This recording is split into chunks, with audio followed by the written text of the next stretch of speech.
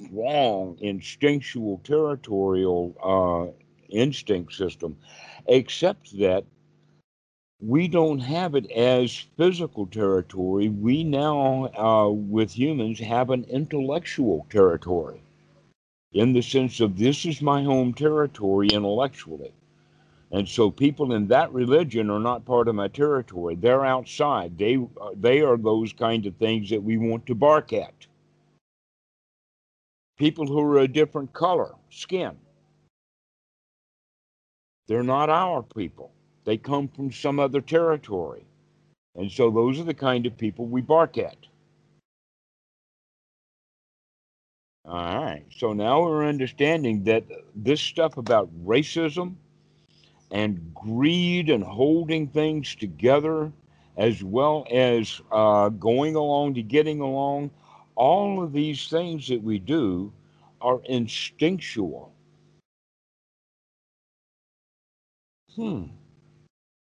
Instinctual, which means that we need to have a pretty hefty frontal cortex or a human part of the brain that we would call the source of wisdom to override these instincts because these instincts are quite dangerous. But that the instincts kept us alive as a species. So you can think of these instincts as something like the automatic pilot on an aircraft. That's interesting. It looks like that the video started over again. Um, so the automatic pilot on an airliner will make the job of the pilot very easy. He can go to sleep and the airline just goes right along. But it can go into a mountain, it can go into turbulence, it can go into a flock of birds, it can hit another airplane. There's all kinds of things that the automatic pilot is not capable of managing. And so, if the pilot wakes up and takes control of the airplane, he's going to have to control the whole airplane. He can't just have half automatic pilot. No, he's going if he's going to have to manage the pitch and the roll and the yaw and the attitude and all of that by himself now. So this is basically what we need to do is to see that we are on automatic pilot for most of our lives. That people, in fact, do operate instinctually. This is the reason why education is thought to be an advantage because if people have no education, then they revert back to their old natural instincts. Yeah. And so these instincts, then, we can look at in the Buddhist context of uh, underlying tendencies that then give rise to the four modes of clinging. Now, the best part about that is that there's only four modes of clinging, which are these four instincts. And if we wake up and are not clinging to these four instincts, then we are human. But if we cling to one of these four modes of clinging, then we'll wind up in a woeful state. These woeful states are actually analogies that come out of the old Hinduism. One of the analogies is to be in hell, reborn in hell. That's one of the destinations to be reborn in. But we look at hell in the sense of anger, frustration, anxiety, and that you can see the hell quality of it is because when we're angry, is we cannot tolerate the situation. And so it's a hell state. We'll do anything to get out of it. Another of the woeful states that associate with the four modes of clinging um, is what we would call grasping and clinging to materialism, which we can look Desire. at. Sorry. which we can look at as greed, right? We want things. We want to hold them. We want to cling to them. We want to hang on to things. Why? Because we think wrongly that our material possessions will either one make our life easier or it will protect us. Yeah. So our materialism then, when it is a woeful state, is basically the term is used for a preta or a hungry ghost. And the pictorial is that it's like a huge pot with a tiny little hole, and that hole is the mouth, and that the preta keeps sucking through that hole trying to get what it wants, but it never feels like it has got enough. It's never filled up, Mm. right? This is when we get into the mode of living that we call life sucks. Why does life suck? Life sucks because we keep sucking. If we would stop sucking, then life wouldn't suck. Why do we keep sucking? It's because it's instinctual to keep sucking, to keep wanting, to keep grabbing a hold of things. And this comes out of that procreation instinct. And Mm. one of the things that we want to grab hold to for men is a girl. We think that we can be safer and secure or whatever if we've got another human being that we can grasp onto and own. And in fact, we generally have great big ceremonies to prove that I own her. I bought her from her daddy, and I had to give him a television and a motorbike and 3 acres of land. And so she's mine. Okay, this is the whole idea of marriage from the get-go is ownership of property. Mhm. And that a whole lot of stuff about, especially in the United States, have to do, almost all of our laws have to do with property, ownership and control of property, which is instinctual. This is called the Preta. So we have the hell world and the Preta. Another woeful state is called the animal state. Well, the animal state actually comes right out of the nesting instinct that we go along to get along. We herd together. We do what we're told to do. The children are told to go to school and do their homework and all of that, and no child wants to do that. And so we, as an adult, we get into the position of looking at things as duty, in the sense that if you do your duty, you can get along. And if you don't do your duty, you're going to get thrown out of society. You're going to be an outcast. You're going to get thrown out. And so this woeful state of being an animal then comes out of the instinct of uh, the nest or the herd. And you'd be surprised at how often that actually affects your own behavior of doing what's expected of you from society. And then the last one is uh,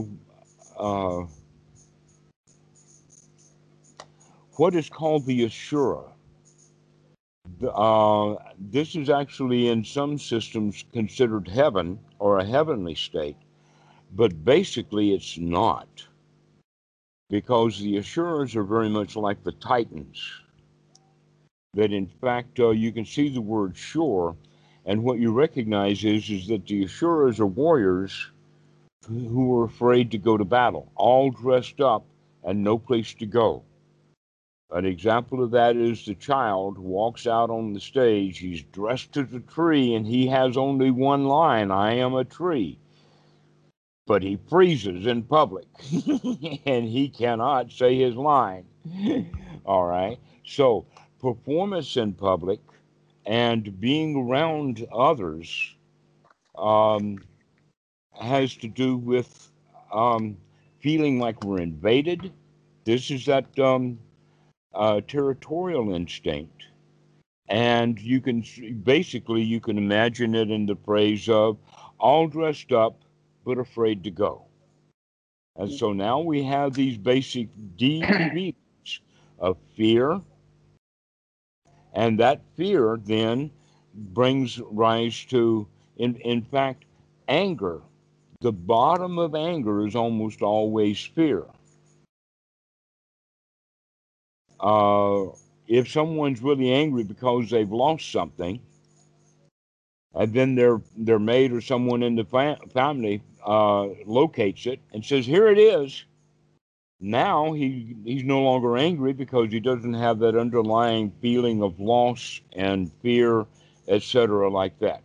Okay, so this is this actual where these underlying tendencies come from, or these four modes of clinging are actually instinctual behavior, and that our job is basically to grow out of that, to grow up, to stop acting like the child that we were born as, full of instinctual behavior, and start acting wisely, Yeah. moment by moment.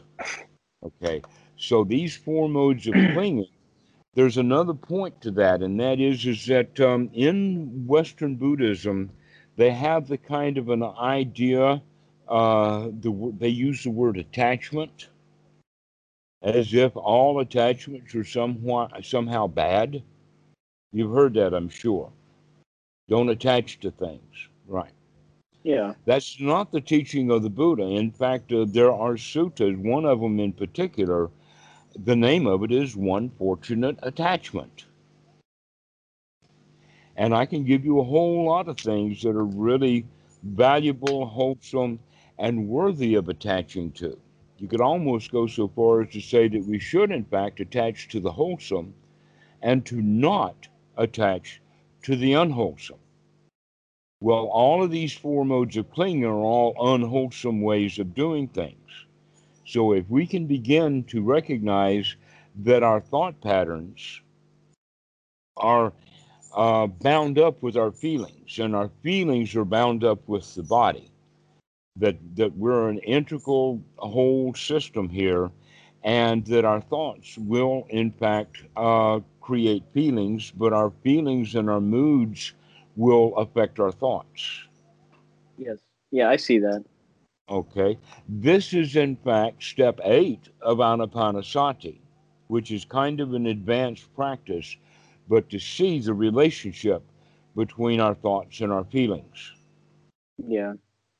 Because our thoughts and our feelings uh, interconnect with each other at that level of hindrance. Mm.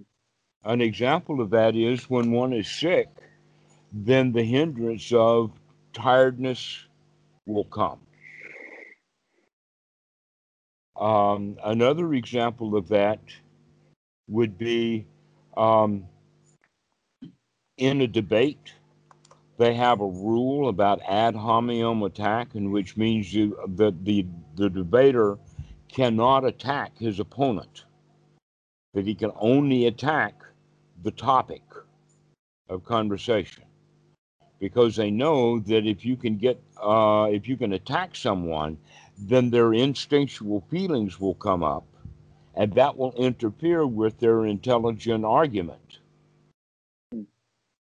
Um, Uh, Another example of that would be in a fighting situation, and the biggest joke about it is WWE, the wrestling. That before the wrestling starts, the guys get out and scream about how bad the other guy is. Do you know what I'm talking about? You smile, so Yeah. I think you do. All right. So you can see that that's actually something that's natural in the sense of a real fight. If you can get your opponent all angry and frustrated and upset and whatnot, then he's not going to be able to perform very well. Yeah. Possibly the biggest one that I know of is the World Chess Championship of 1972 between Boris Spassky and Bobby Fischer.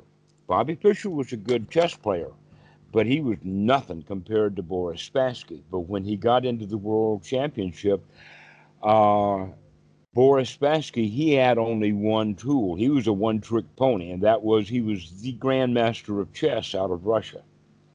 Bobby Fischer had other tools in his bag, and one of them was psychology. And so he would do things that would upset Boris. And that's how he won. What did he do? One of the things is like in the rule of chess, if you touch a piece, you've got to use it. You've got to move it. What Bobby Fischer would do is he would hover his hand over a piece and not touch it. And he would hold his hand there while he was looking at all the rest of the board, and then he would move another piece, which completely confounded Spassky, because Spassky was expecting him to move the piece that he had his hand hovered over.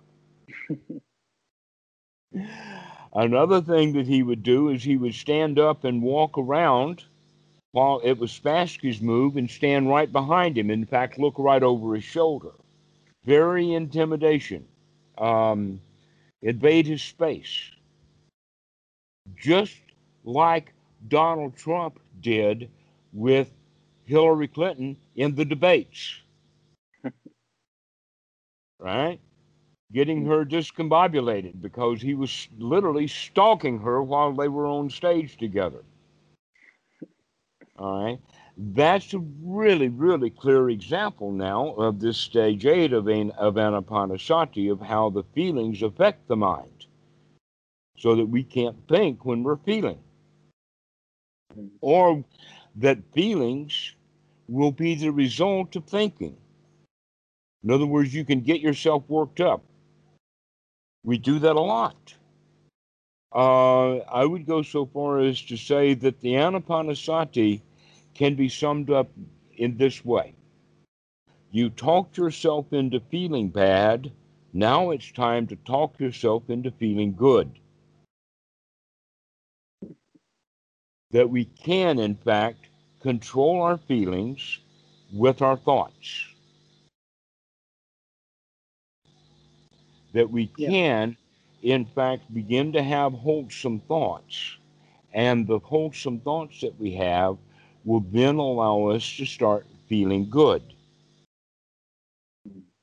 This is the quality of the Satipatthana. And so, if we can remember to talk to ourselves into feeling good, that's actually a skill to be developed. And as it develops further, not only do we tell ourselves that it's okay and then we're having happy thoughts, but we begin to feel that way also. Yeah. To me, that sounds like metta. Metta is the result. Right. Yeah. And I yet guess many I'm people is you've been taught that. Metta is normally in our Western Buddhism, it's taught as a practice. yeah. Well, I just used that. We talked about this last time, but I just used that as a, like, I understand that there's some, I don't know what the word is, misunderstanding between uh, the language and the practice and what some people say metta is, or what it isn't, or whatever. But I was just, I understand that metta, when you say that it's the result, I understand what you're pointing towards. I just Hmm. use that as a like I use that as a placeholder for sort of describing the whole process of wholesome thoughts, of like purposefully cultivating wholesome thoughts in the mind to then give rise to the Brahma, any of the Brahma Vihara, or Metta, really, essentially. All right. Well, guess what? When you talk about the Brahma Viharas, we're actually talking about how does one who has a pure, happy mind, how does he relate to the world? Or what is it going to be like when the dry log is put back in the bog? Well, if it's on fire, then it's just going to be on fire. If it's on fire Well, enough, hopefully, right? That's the uh, point. Well, actually, no. What we're looking at is that all of the concepts of metta have to do with, and in fact, they do have the 6 points of the compass, which you probably are familiar with. Yeah. In other words, you have the four north, south, east, west, plus above and below. And that the analogy is that to your side is going to be your family and your friends. In front of you are going to be the people that you deal with in business. The people behind you are there to stab you in the back. The people above you are court, priest, intellectuals, professors, that kind of people, whoever you put above you. And those that are below are like your servants or your hired hands, your that kind of thing, employees. And so these are the 6 stations. But the point that we're making here is that the Brahma Viharas have to do with how you're going to live in the world. The word Vihara actually means, and it's used a lot in the Pali. It's a It's home, verb, right? Or and the you can see um, the word V and har. The word har there, or hara, is in fact where we get our word heart. And V means in the heart. So the Viharas, Brahma Viharas, would be like dwelling, or this is where we live, or this is how we stay. And so in Sri Lanka, they call the Buddhist temples there, they call them a vihara. In Thai, they call them wat, but the word wat is nothing but the word vihara shortened down. It's the word vihara with a meat cleaver. And so it's been chopped up. So that's, by the way, the letter V is not in part of the Thai language, that they have a W. So when you see the letter V, because many of the things in Thai came from originally German, so there is a road in Bangkok called Sukhumvit, except that it's not Sukhum, it's Sukhumvit, because they have the V sound is said like a W. So back to the idea then about the Brahma Viharas. The Brahma Viharas are that which we relate to as the outside world. So you could go so far then as to say the Brahma Viharas are our performance and then our play. The practice is something different. Um, there is, in fact, a sutta. Um, let's see, what number is it? Gosh, I've forgotten. I know it's in the Samyutta Nikaya in the 46, but I've forgotten the actual sutta number. Now, the 46th group is actually on the 7 factors of enlightenment, the Sambhojana. And yet, this sutta is a metta sutta. And in this sutta, some monks run across some practitioners from another group. And that group says, come now, listen. The Buddha himself teaches for the mind to become free from hindrances and then practice metta, karuna, mudita, upekkha. And so it's a long section because it goes through this with the 6 stations. Uh, then they ask the question, or next they say, we too practice this. We practice removing the hindrances from the mind, and then we practice uh, metta and karuna, mudita, upekkha. And so then they ask the question, what is different between what the Buddha teaches and what we practice? So these guys didn't answer that question. They left and they went to the Buddha, and then they give that same big question again about after the hindrances are removed, then we practice metta with the 6 stations, and then all of that. What is the difference? And the Buddha makes a very, very particular thing about Uh, what is the cause or conditions? What is the apex? And what is the end of metta? And basically, what he's talking about is that in the metta practice by itself, it does not have the seven factors of enlightenment, the sambojana, which means unremitting mindfulness, unremitting investigation, which both of those are missing.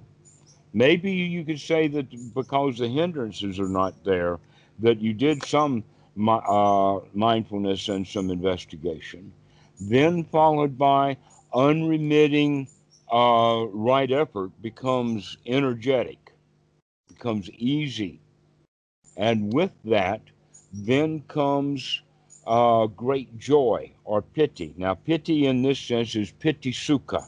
They're Yeah. together. And with that comes complete relaxation. With that relaxation, then comes upekkha. And with upekkha comes the mind that is completely organized and unified, the unified mind, ekasita. So the unification of mind, also known as sama area samadhi or right organization of mind, is the ultimate to where in the Brahma Viharas, no, it's actually upekkha is their top drawer. So let's look at upekkha for a moment. The way that I define upekkha is that it's like sea legs. Many people will call it balance, but um, I'll use the term sea legs Yeah. in the sense that the old captain of his large fishing boat can get from one end of that boat to the other without any incident, without any problems at all. But a landlubber who gets on that boat and he's at the bow, he can't get to the stern without having an episode or an event or an experience. One of the events he might have is banging into the wall. One episode he has might be that he has to grab a hold of the ropes. Another experience he might have is heaving over the side, or maybe even going over the side. Why? Because he doesn't have his ability to balance. He doesn't have his sea legs. And so we can think then of the upekkha is actually very difficult to get from just saying may all beings be happy. Because those beings out there are like a ship at sea in a storm, a lot of turbulence.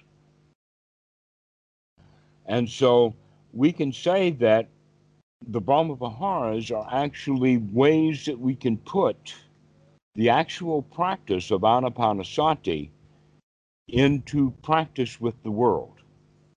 Now, the Buddha says that anapanasati is done or practiced for the fulfillment of the the The four foundations of mindfulness. satipatthana.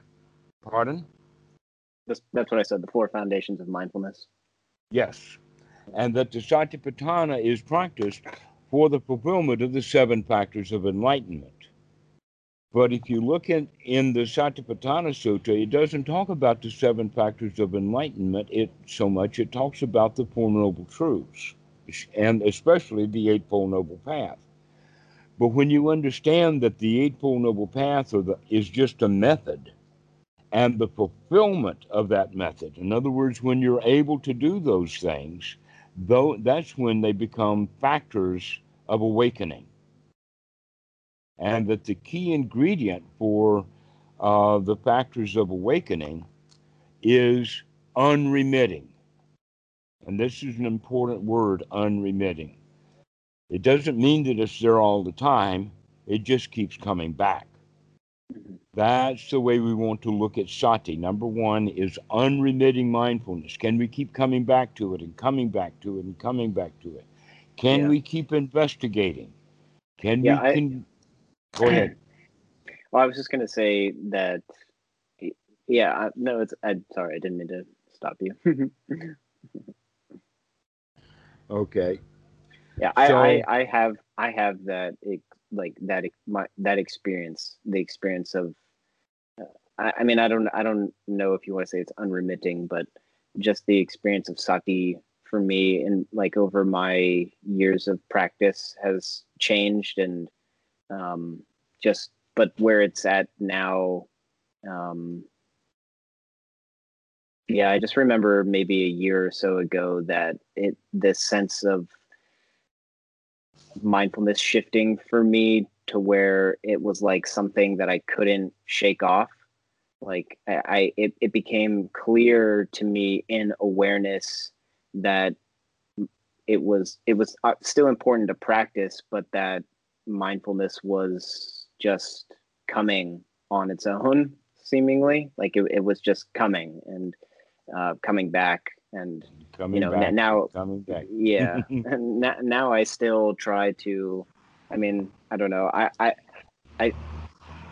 I still try to strengthen it as much as possible, but there is this sense of, even if, yeah, there's just this deepening sense of trust that I have that mindfulness will establish itself at some point. It's just there. Um, Then it's yeah, establishing now. All yeah. right. Let's look at sati in two different respects. One is the frequency, and the other one is the depth or the height of it. All right.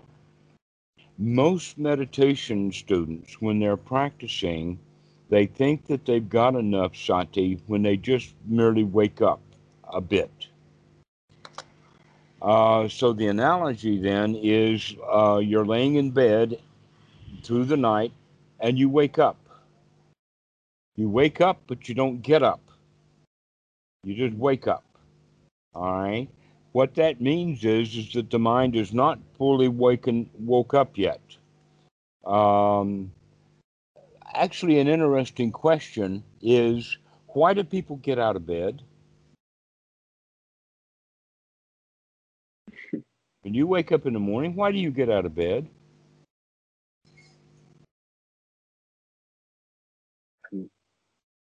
Because I don't know, because of dukkha, probably. Well, we can look at it from a couple of reasons. One is that when we're fully alert, fully awake, why not? It's only when we're not really awake yet that we stay in bed. And there's a really, really profoundly important point about this, and that's called the modern alarm clock with a snooze alarm.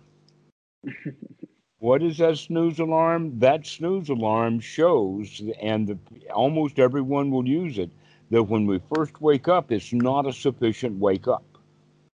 We haven't woken up enough yet to be fully awake. Once we're fully awake, generally nobody wants to stay in bed. So that's kind of a hard question to ask because it's kind of loaded in the sense of why get up. The answer to that is if I'm fully awake, why should I stay in bed? Which is exactly the same thing as when we're fully awake, why should we stay in the hindrances if we're fully awake? Now, a lot of students think that, in fact, I've actually seen articles in Lion's Roar about this in the sense of how to teach meditation. You wake up and you look at what the mind's doing, and you get great insight from seeing what the mind is doing. Yeah. And that's just what they call meditation. Looking at what the mind is doing is just looking at hindrances, and we've been doing that our whole life. We're not really fully woke up, and in fact, if we wake up just enough to see that these are hindrances, as for example, Goenka says that when the mind wanders away from the breath, he's talking about that. Never mind, start again, which means now we're woke up enough to actually come back to the breath. Many, many students will wake up to recognize that they're not watching the breath, but they haven't woken up enough to come back to the breath. And so they will have thoughts, hindering thoughts like, oh, this is hard, or this is a monkey mind, or meditation is difficult to do. No, it's not. But why do we have the thought that is difficult to do? Is because we felt like a failure. Because after all, I'm supposed to be watching my breath and I can't do that. So I feel like a failure. Except that the mind has been in the state of wandering mind our whole lives. That's its normal state, the wandering mind. Yeah. But sati, waking up enough to it, is enough to stop that wandering mind and to bring it to heel, to domesticate it. To domesticate the mind, and how we do that is by tethering the mind to the breath, just like a tusker elephant is going to be trained by tethering it. You rope it down, make it so that it can't move, and Yeah. then it will stop being so agitated. Okay, and the Buddha actually uses elephants as an analogy. One of them is in Sutta number 125. So the idea of the tusker elephant has to be tied down, Yeah. and if he go ahead. I was gonna say that's been. I think I mentioned this to you in our last conversation. I don't remember, but I mostly practiced, um, done most of my meditation practices has been practicing metta, and then recently I've kind of switched to practicing anapanasati. And the what I was going to say related to that, the point that you just brought up, has just been my subjective experience between the differences between like the felt experience of those two practices, and just seeing how with anapanasati there seems to be more like calm in the mind, um, that is just impacting my day-to-day reality differently than the practice of metta. But I'm still trying to find, mm, I don't know, it's like with metta, the joy is easier to access. The joy is right there because that's kind of like the purpose of it, but it feels less stable. But with anapanasati, there's more calm and it feels more stable, but there's not as much joy. And so I'm trying to access that more with the tips that I've heard you mention of, reframing that moment of when mindfulness appears right then to use that as a time to kind of give the mind a cookie to bring about joy. Yeah, Uh huh. more. Yeah. The Buddha had the phrase, and in fact, it seems um, evident to many of the Thai monks that I know that this one phrase was absolutely instrumental in the Buddha putting together his whole system of dukkha, dukkha nirodha, the Four Noble Truths, and the Eightfold Noble Path, and most specifically, paticca samuppada. That you've probably And in heard of the origination. term. A dependent origination Yeah. is actually a full on unpacking of the second noble truth. Yes. And this phrase, aha, I see you, Mara, is the key point. Okay, aha, I see you, feelings, I see you, thoughts. But by seeing these thoughts, we also separate ourselves from them. We Yeah. separate ourselves out. So if I'm angry and I'm asleep, then the anger owns me, and we use phrases like I'm angry, I'm frustrated, I'm upset. But when we have full on sati, that means that we do the investigation, we see what's going on, we recognize this is unwholesome, and we draw out. Yeah. And then we Right. say, aha, I see you. Yeah. Aha, I see you. Now that's a disassociation. Right. Yeah. Normally, we associate and think that my thoughts are me, my feelings are me. No. Yeah, I had a radical experience of this. Yeah, seeing this very clearly in my life. So that aha, I see you, Mara, is actually part of gladdening the mind. Aha, I'm waking up. Yeah. Aha, I can see what's going on. That's a major point then that will give the mind a cookie or gladden the mind. Okay. So metta, in its actual usage of the word, is how you treat others. How you treat others is with kindness. That in fact the often translated way of saying it is loving kindness. I'm quite willing to take an axe to that loving Yeah. because we don't need it. Why? Because almost always the love has to do with desire. It has to do with wanting something. I want your life to be good. I want you to be happy. I want you and you and you, may all beings be happy. But if I don't have happiness, then that is empty. And yet, that's how we begin in the meditation retreats that I've been to, many of them, is you will use the phrase of many others is may all beings be happy. Yeah. Yeah, Uh, that's how I used to practice, but that's not how I practice metta anymore, really. And I came across, I got really interested in metta about a year and a half ago, and on YouTube I came across Bhante Vimalaramsi. I know that you know him. uh, yes, I know him.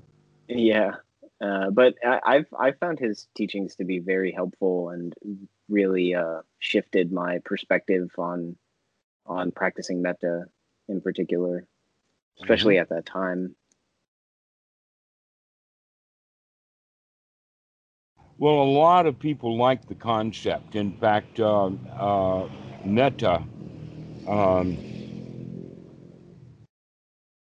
it tends to fit with Christianity. People who come out of Christianity or are still in it, they really like the idea of metta. In fact, there was a bumper sticker that was quite common years ago, it was a quote from the Dalai Lama. And the quote is, "My religion is kindness." Mm. Yeah. Dalai Lama. All right. My religion is kindness. Go ahead.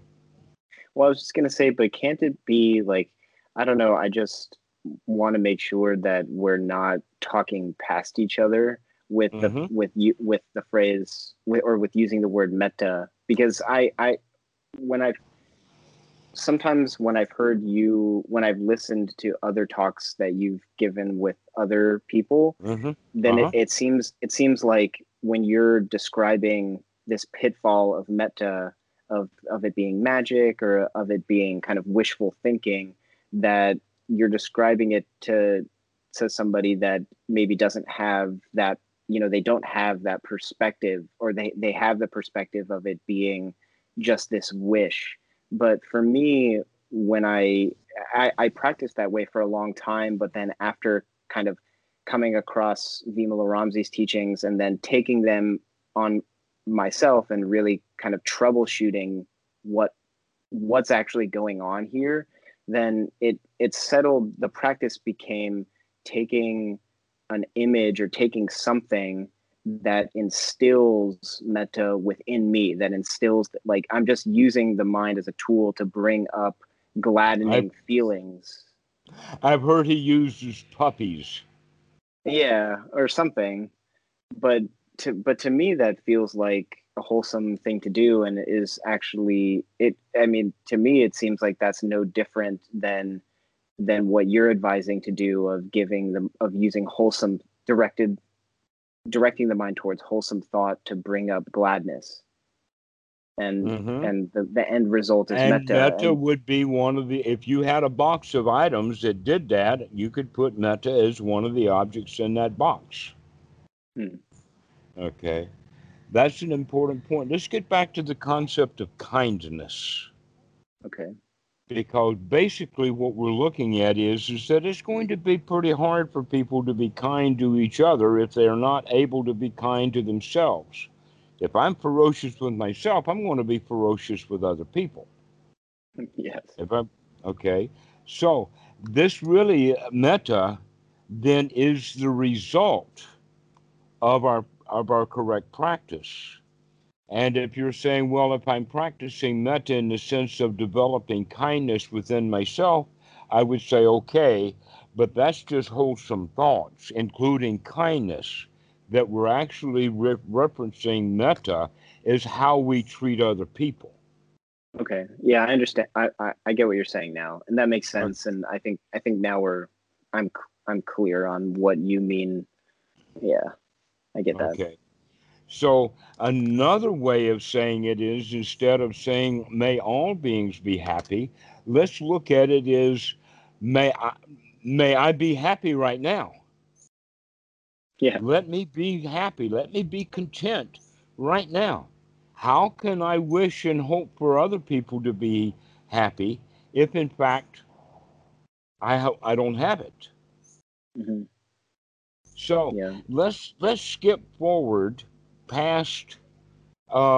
Well, no, let's go ahead and do them in order. The number one would be metta. The number two would be karuna or compassion. Now, there are several ways that we do compassion, and in fact, the word itself, compassion, indicates one of the ways to not do it.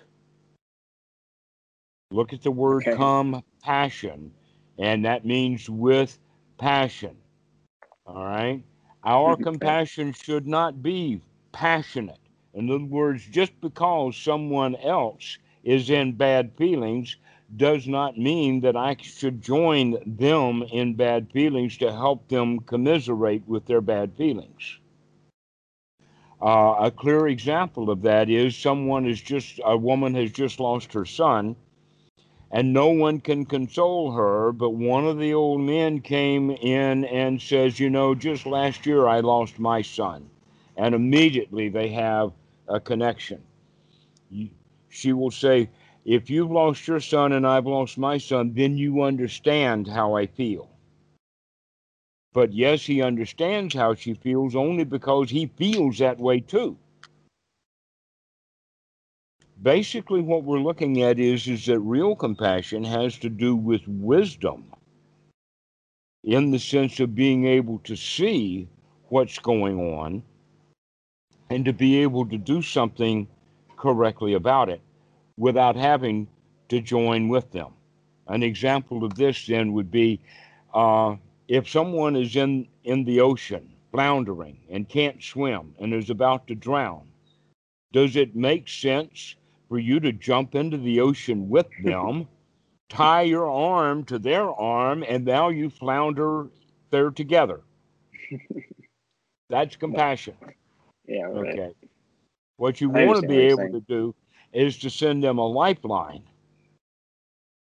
to Yeah. be able to see what's going on. So, in fact, you could go so far as to say then that right noble view is compassion because we're taking other people's points of view. We can see from many different ways of looking at things, we can see what's going on.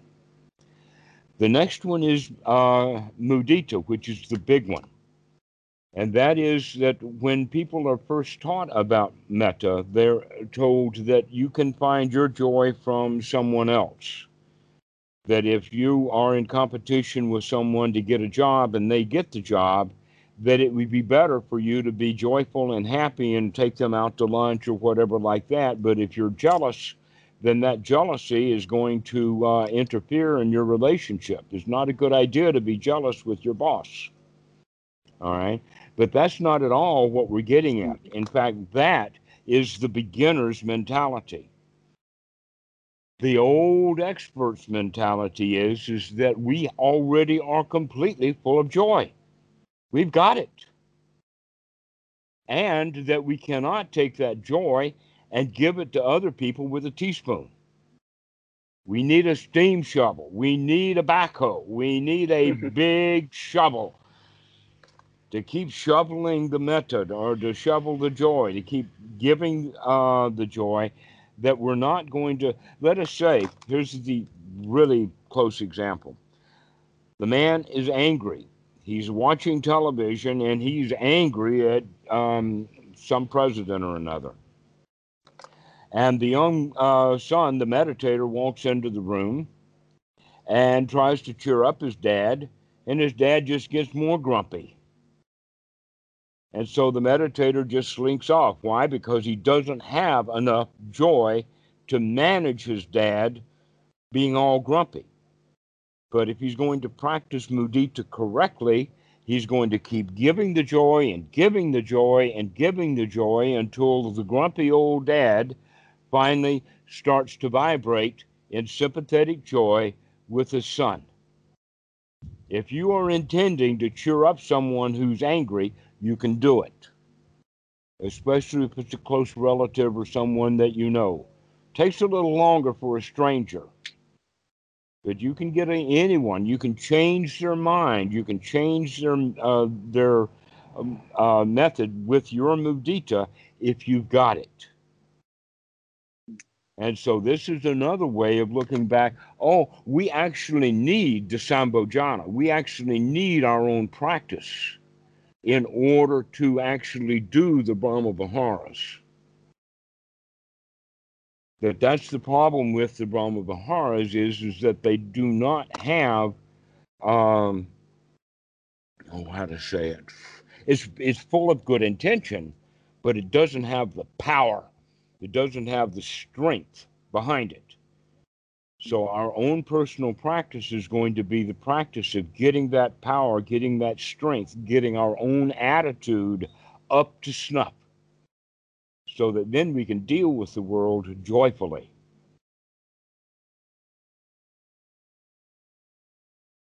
That we can take our log and put it in the bog, and that log is just going to skim right over the top of it. It's not going to sink into it. Yeah.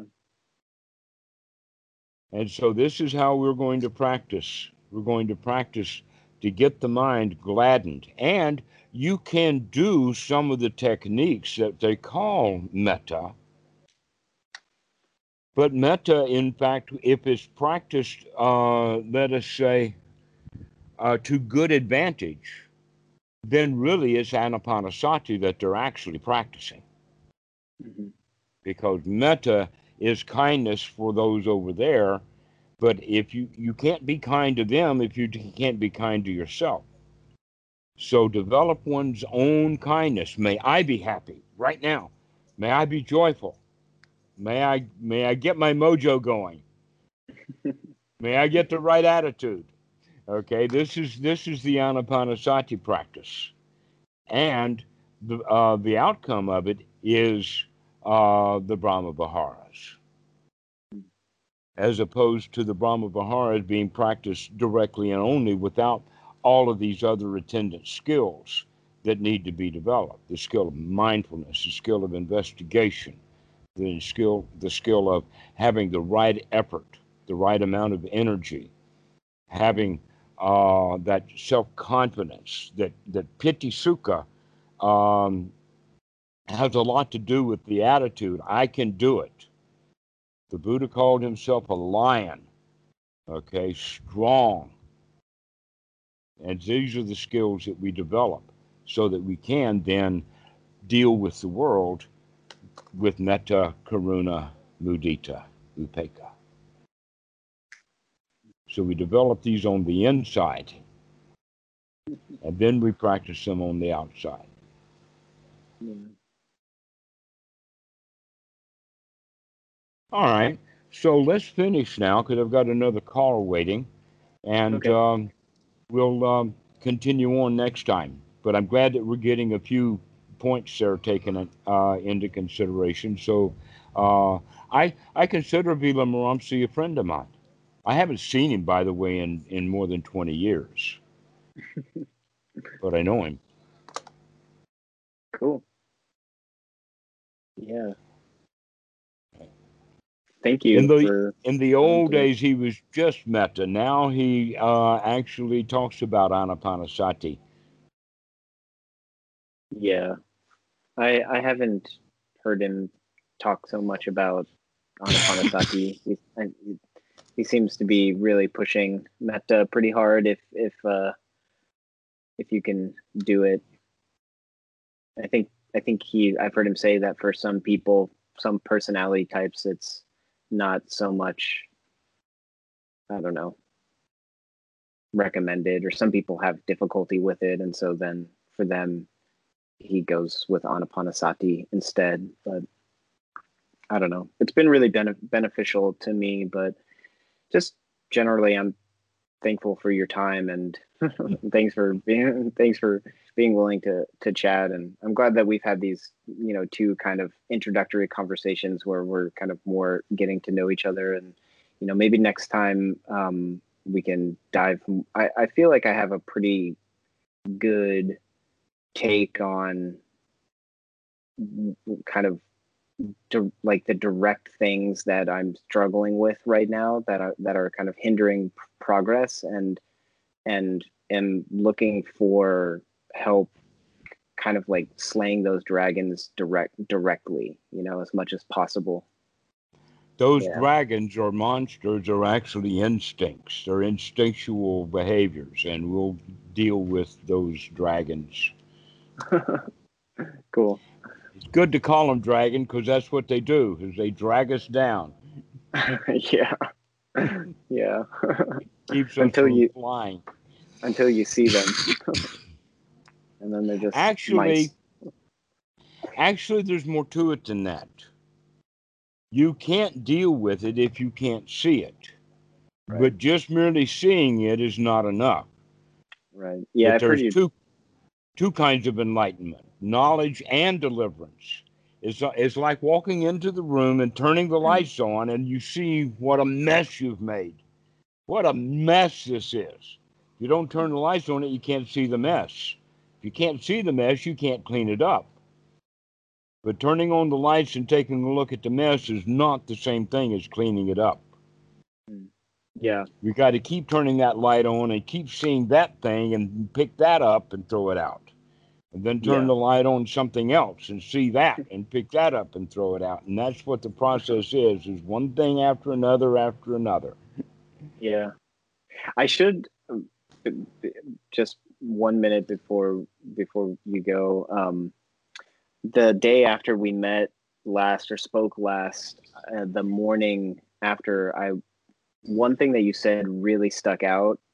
In I was sitting, and you said you presented the concept of dukkha nirodha being the only thing that the Buddha taught, and that came to mind in my sitting meditation, and it was actually really powerful, of just this kind of realization that I was I was and still do often practice with this concept of I'm sitting right now, or I'm walking right now, I'm practicing right now with the intent of waking up at a further point, like a further time in the future, Yeah. but that is just 30,000 hours minimum. right. Yeah, but that but that like actually that actually collapses, and it's just like what's right is that if Dukkha's here right now, Yeah.